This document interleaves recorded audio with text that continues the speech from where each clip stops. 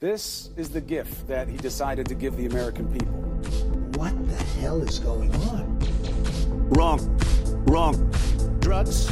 Wrong. Healthcare. Wrong. A wall. Wrong. Republicans. Wrong. Democrats. Wrong. Wrong. They're not sending their best. Wrong. Best. Broadcasting from an undisclosed location.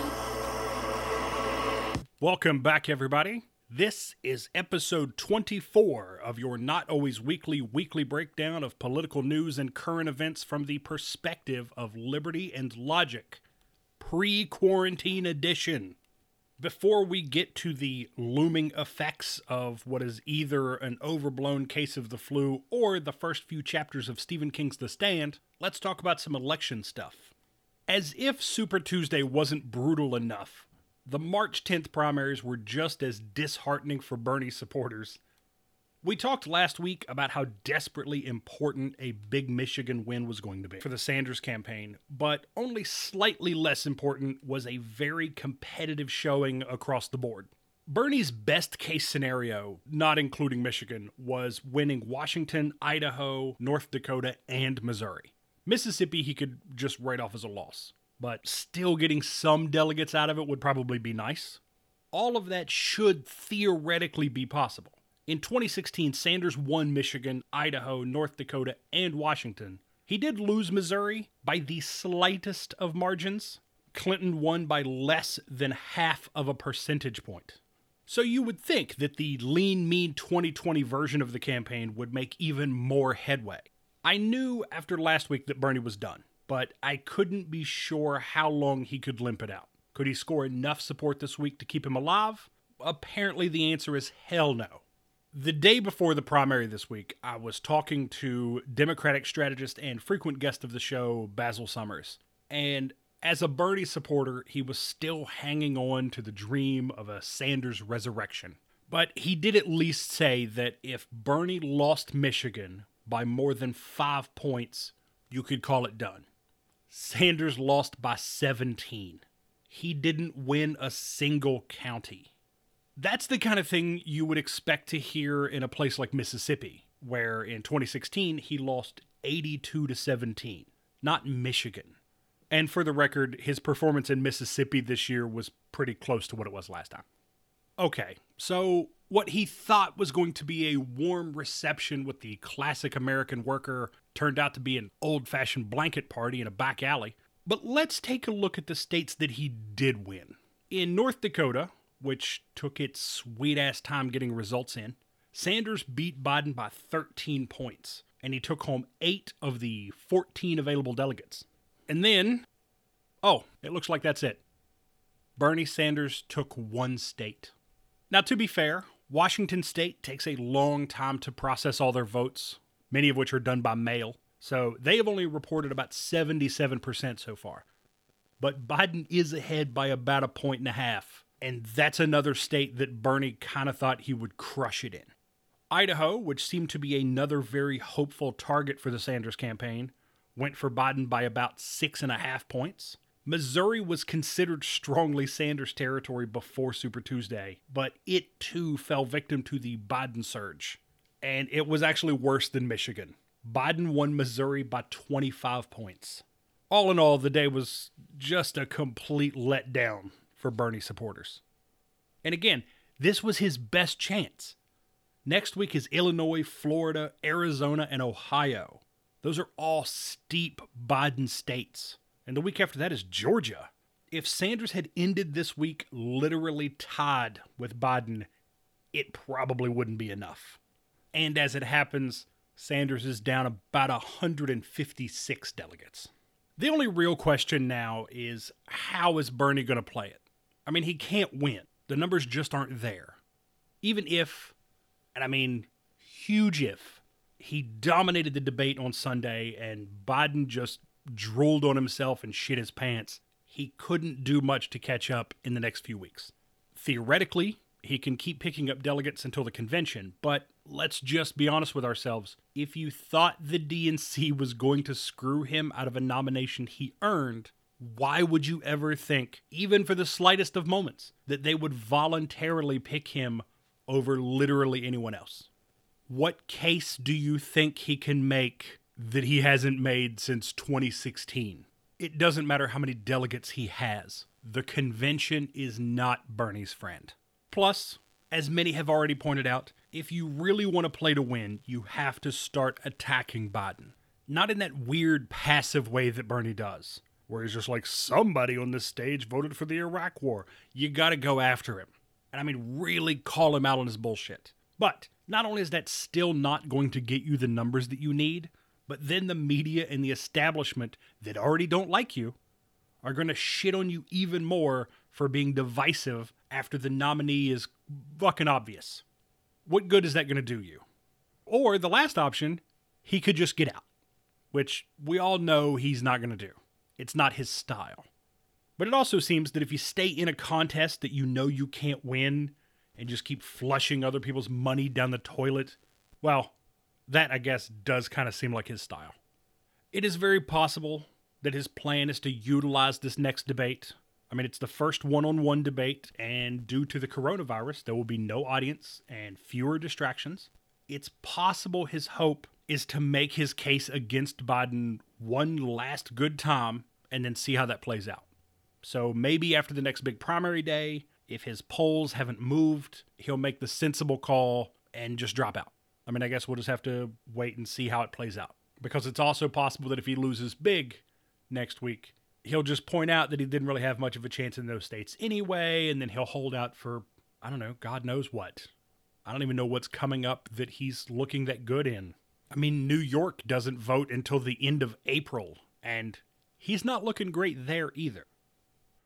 Okay, major tone shift to our next story. It's pretty common knowledge at this point that sexual abuse, especially involving children, is pretty rampant in Hollywood and the social circles connected to it. Most of the time, it's not until someone is fully outed that people start to realize all the clues that they've overlooked. The jokes and the stories you heard all make a little more sense at that point. And you wonder how you never caught on. And then you remember that one person that had been saying it for years and that no one ever listened and everybody just thought they were crazy. Because, I mean, how do you know? How can you tell who has a real story and who is just, well, full of shit? And I don't have a clear answer for that. I mean, I think you should always listen. Every accusation should be heard and looked into, but sometimes without some sort of evidence to go on, the truth is pretty hard to pin down. And as much as we know that these things happen, we also know that there's people out there who would capitalize on horrific stories. Corey Feldman has been talking about pedophilia in Hollywood for years now. In several interviews, Feldman has recounted his surreal and fucked up childhood, from his ex-Playboy model mother beating him with a stick and fat-shaming him, to his earliest experiences with drugs. And he also talks about being molested by a man named John Grissom, who his manager dad hired to be his assistant. Grissom also had very small roles in 2 Corey Feldman movies, License to Drive and Dream a Little Dream. He served time in 2003 for performing lewd acts on a minor, apparently in the 14 to 15 age range, according to the internet. In addition to Grissom, Feldman named Marty Weiss. He was a former talent agent whose clients have worked on multiple projects on Disney and Nickelodeon. And while Weiss did not respond to those allegations, he did plead no contest in 2012 to charges that he had molested a former client, apparently 30 to 40 times over a 3-year period, when the kid was around 11 or 12 years old. And slight sidetrack, mentioning a pedophile talent agent with ties to several hit Nickelodeon shows, to emphasize how widespread these kinds of things are, go Google Dan Schneider. The man was a producer powerhouse at Nick, and he's responsible for some of the biggest hits they've had in the last 20 years. From All That, to The Amanda Show, to Drake and Josh, to iCarly. The list goes on. Rumors of him being a weird pedo creep had been going on for years too. Not limited to him tweeting pics of young girls' feet, which is also very strange. Then, around 2018, Nickelodeon suddenly decided to cut ties with him. Not for any real reason, of course. They just randomly thought the guy that gave them a mountain of hits shouldn't work there anymore. Totally not suspicious at all. But back to Corey Feldman. There are also stories of a place called Alfie's Soda Pop Club that threw these exclusive parties for child stars throughout the 80s. Described as a lot of kids with very few adults, it became the source of a lot of rumors and speculation. It was run by a guy named Alfie Hoffman, whose dad was a big-time casting director in the 70s and 80s. Alfie was the third person that Feldman named as a predator from his past. In a 2004 interview, the other Corey Haim, said, quote, "I don't think he's a good human being. I lost complete respect for Alfie Hoffman. Alfie sucks. Point fucking blank." Now that quote, among some others, led people to believe that Haim may have had his own bad experience with Hoffman. Haim and Feldman were both regulars at Alfie's parties, and Haim had also been the victim of sexual assault as a child star. The most well-known story is that Haim was raped while filming the 1986 movie Lucas.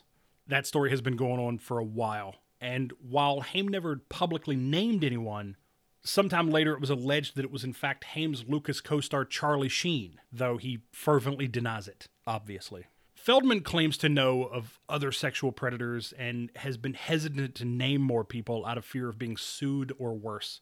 He's dropped hints, he's made vague allusions over the years, to the point that most people don't really buy it anymore.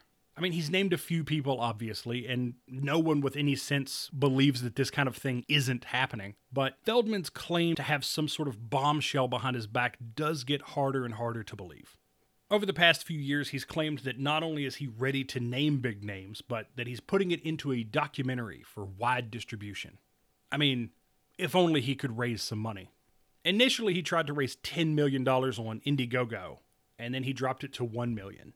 And then apparently a number of legal issues caused him to spend the couple $100,000 he'd already raised. So he supposedly self-funded the film, eventually. The documentary, years in the making, called My Truth, The Rape of Two Coreys, was finally making its debut this past Monday. Feldman hosted a live screening in LA with various friends and celebrities and media, and the plan was that people could purchase tickets of sorts to watch the live stream for $20. But when the time came, people were met with error messages and blank screens. These problems were blamed on everything from error on the part of the streaming service to hackers that were trying to prevent the truth from coming out. Proof, Feldman would allege, of just how much they don't want you to see this movie. The live screening was held up for a while to try to fix the stream. Feldman insisted that everyone needed to see it at the same time. But eventually the stream was abandoned, and Feldman promised to find other ways to get the movie out or to get everybody's money back. And one outcome of this was the resurgence of accusations that Feldman is only peddling this for attention and the money. Another unforeseen effect was that with all the attention but none of the streaming, there was no way for the average social media user to verify these sudden sporadic claims that certain celebrities had been named in the documentary. Rumors were rampant, and being as no one cares to confirm what they read on Twitter, even when they can, they spread quickly and confidently. I don't want to go into the list. I mean, A, because if it's not true, it doesn't matter, and B, because until the movie comes out, it's all baseless. But there were definitely names you would know, but again, there was no one confirming it. You would think with some of these names, somebody who was at the screening would have backed it up quick. So only time will tell what, if any, new information comes out of all this. What we do know is that regardless of what Corey Feldman knows or can prove, sexual assault on children is a very widespread issue. And luckily, Feldman isn't the only one trying to get this word out. In 2011, entertainment lawyer Matthew Valentinus, heard Feldman discussing his abuses and decided that he wanted to do something. Valentinus and his friend Gabe Hoffman approached Oscar-nominated documentarian Amy Berg about making a movie on the abuse in Hollywood. Berg had previously made a movie called Deliver Us from Evil, which was about the abuse in the Catholic Church, so it seemed like a good fit. The documentary focuses largely on a company called Digital Entertainment Network. It was started back in '96 when Hollywood was still trying to figure out how to use the internet, basically. The company was founded by tech entrepreneur Mark Rector, his much younger boyfriend Chad Shackley, and a former child star named Brock Pierce, who was in The Mighty Ducks, by the way. When the company wasn't making short-form shows for the young web, they were throwing these crazy parties at their Encino mansion. There were drugs, alcohol, and lots of underage boys. Allegations listed in civil suits filed around that time suggested at least a half a dozen boys were sexually assaulted at these parties. Guests at these parties included former Disney TV executive David Newman and X-Men director Bryan Singer, both of which were named in those suits. Eventually, Rector, Shackley, and Pierce would flee the country only to be arrested by Interpol a couple years later. Mark Rector pleaded guilty in 2004 to multiple counts of child sexual abuse, while Shackley and Pierce were not charged at all, for whatever reason. Bryan Singer, who obviously denies all the charges, has faced several similar accusations for years. Just last year, The Atlantic ran an article about new allegations dating back as far as 2003. Interestingly, there is a guy named Brian Peck who appears in the first 2 X-Men movies in very small roles. He used to be a dialogue coach at Nickelodeon with Dan Schneider until he went to jail for molesting a kid. Now, is there a connection between Schneider, Singer, and Peck? Probably not. I mean, not directly anyway. My point is just that these fuckers are everywhere. And since Peck got out of jail, he went right back to working on kids' shows. We kind of got off track again. This is a bizarre rabbit hole, and the more I read about it, the more connections I find. Some very disturbing, and some, probably coincidental. For example, former child star Brock Pierce turns tech entrepreneur, co-founds a company that has underage sex parties with Hollywood pedophiles. He's not directly implicated, but he becomes a big name in cryptocurrency and later gets invited to a conference for scientists in the Virgin Islands hosted by Jeffrey Epstein. It's a weird world. The documentary, An Open Secret, never really found distribution because, no one has the balls to take on that kind of attention. But you can find it online, and I recommend checking it out. And if Corey Feldman ever gets his movie out, I suggest we all check that out too. Moving on. So, here's the thing. I had no real intention of covering the coronavirus. Mostly because everyone else is covering it. You can't turn on any news without being bombarded with media panic over it.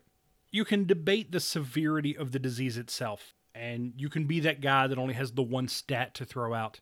Do you have any idea how many people I talk to on a daily basis that want to tell you how many people the flu kills each year? I get it. It's clear you picked up one talking point, and now you just screech it out at every opportunity like a parrot with Tourette's. And to be clear, it doesn't mean they're wrong. The flu kills a surprising number of people, and this virus isn't racking up those numbers yet. But in those years that a really bad version of the flu is going around, everybody talks about that too. No one brings up some other disease that kills more people. Let's put it another way. The actual mortality rate is a little sketchy. It's been guesstimated to be about 9 out of every 1,000 people that get the coronavirus will die. According to the BBC, it's more like 2 out of 1,000. But let's presume it's even lower. Imagine that you, a reasonably healthy individual, only has a 1 in 1,000 chance of dying. That's not that bad, and the totals would come out way lower than the flu, unless it keeps spreading. It's estimated that more than 5 million people eat at Taco Bell every day. If 5,000 of them kept dying, would you keep going there? Or would you just tell everyone how many more people die at McDonald's? The virus doesn't have to be that bad in and of itself to be a problem. The more it spreads, the more issues it causes. Some real, some precautionary, or even panic-based. But the spread is the thing. So now, everything is grinding to a halt. Lots of concerts and tours are canceling. Billie Eilish, Tool, Post Malone have all canceled big tours. About 24 other names have either stopped altogether or are canceling shows in certain countries. The Metropolitan Opera in New York is on hold. Everything at Carnegie Hall and Lincoln Center is out. South by Southwest is canceled. E3 is canceled.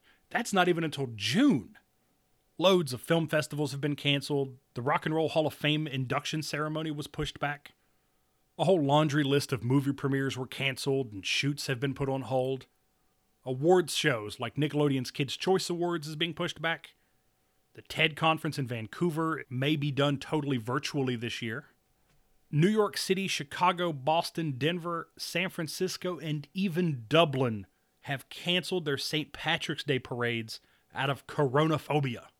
I honestly don't know how big the St. Patrick's Day parade in Dublin is. I mean, I imagine it would be pretty big, but that may just be a stereotypical kind of connection.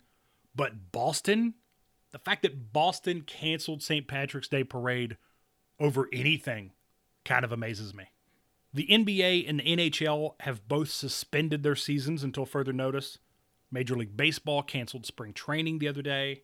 The NCAA, March Madness, originally talked about playing the tournament sans audience, which sounds completely ridiculous in itself, followed the NBA's lead and just canceled it altogether. And these are things that, I mean, that's huge anyway, that they canceled events of that size. But think of the economies in these places. South by Southwest is huge. What kind of impact do you think that's going to have on Austin to not have that money come in? What about all these cities that host the NCAA tournaments? The list of schools and colleges and universities that either canceled classes or moved to strictly online attendance is growing faster than I can keep up with it. Disneyland and Disney World have both closed. Even the Church of Jesus Christ and Latter-day Saints has canceled all public gatherings around the world. That's the first religious organization to do that. The Dow has dropped about 20% as uncertainty builds, and that's most likely going to continue. Because no matter how bad the virus turns out to be, until there is a clear plan of action and a defined end in sight, the market will continue to suffer. People are already going out less. Workers that depend on public attendance are seeing the effects. Fewer people in restaurants means less money for servers and bartenders. Fewer people shopping means trouble for small businesses that already operate on slim margins. People are going to suffer because of this, whether it's through actual sickness or only the economic hardship. So you can sit around and argue about how bad the virus isn't, but it's going to affect people all the same. Look at the speed of progress so far. The whole thing apparently started at a wholesale market in China, with the first illness popping up in December of last year. January 1st, they shut down the market for likely being the starting point. It took about a week to identify the virus and for it to claim its first victim. February 14th, a Chinese tourist dies in France, and Egypt announces their first case, making them the first in Africa to be infected. Countries, especially in Southeast Asia, start canceling large events and restricting travel. Honestly, it was a little late for that. Around the world, organizations fight and document the virus as it continues to spread, but many still discuss it like it's only a Chinese issue. February 29th, a man dies from the coronavirus in Washington state, making him the first on U.S. soil. March 3rd, Iran announces it's temporarily releasing 54,000 prisoners to fight the worst spread of the virus outside of China. Italy becomes the virus hotspot of Europe, and by March 9th, the entire country is on lockdown. By March 11th, 8 countries, including the U.S., have each reported over 1,000 cases of the coronavirus. It is officially deemed a pandemic. The last pandemic we had was the H1N1, the swine flu, from 2009, and it eventually killed about 18,000 people around the world, and that was hundreds dead in the U.S. Some reports are saying that Congress's attending physician expects a ballpark of 100 million people in the U.S. to eventually be infected with the virus. But again, not everyone has a severe case. Some people handle it just fine. And there are some, especially the older or unhealthy, that will die. And this is why they're shutting shit down. It's not just about the severity of the virus, it's about slowing the spread. Clinics and hospitals are having trouble testing for the virus. Many don't even have the kits they need. And even the ones that do can't test everyone. And even if they could, who's paying for all of that? Shit is getting fucked up. In Seattle, where the virus has been especially rough, a group of doctors wanted to test their already amassed flu swabs for the coronavirus, and the government told them no. But after a couple of weeks, they did it anyway. And they quickly found a patient that had not been outside of the country, meaning he wasn't suspected and had likely been wandering around spreading the virus without anybody knowing. Even then, the FDA and the CDC tried to stop them from testing these swabs. Throughout the back and forth, the lab found dozens of additional cases, and at least 22 people have died. The scientists believe that eventually they'll find the evidence that it was there earlier and that they could have dealt with it sooner had they been allowed to. The lesson here is that the government actively stood in the way and, shocker, made things worse. Now the Senate has postponed its recess for next week, and they're arguing about additional financial aid packages, which include things like paid sick leave and money for more testing. And as much as these packages aim to help the average person, they're also designed to limit the unknown and stop the market freefall. That's their goal, is the money. Don't misconstrue this that they're just so worried about you that they're going to all this trouble. Whatever happens, take whatever precautions you can, prepare as much as you can, and brace yourself because things are being disrupted. Even here, at the Common Sense Underground, things are getting a little difficult. Everyone is dealing with their own economic issues and travel hindrances. Now maybe the bright side is that we'll get back on track and set up our own remote system for recording. Who knows? Either way, we're going to do our best to stay on schedule, and I'm sure we're going to talk about this again soon. But for right now, this is going to do it for this week. I'm going to make like Jake Gyllenhaal and get back to my bubble.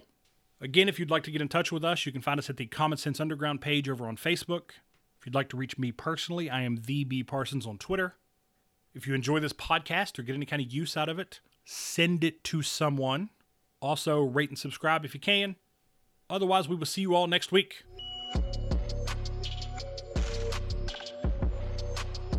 This isn't freedom. Freedom.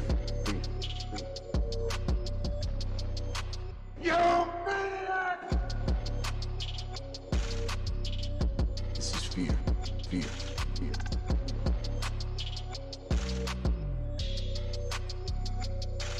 Damn you! Damn you!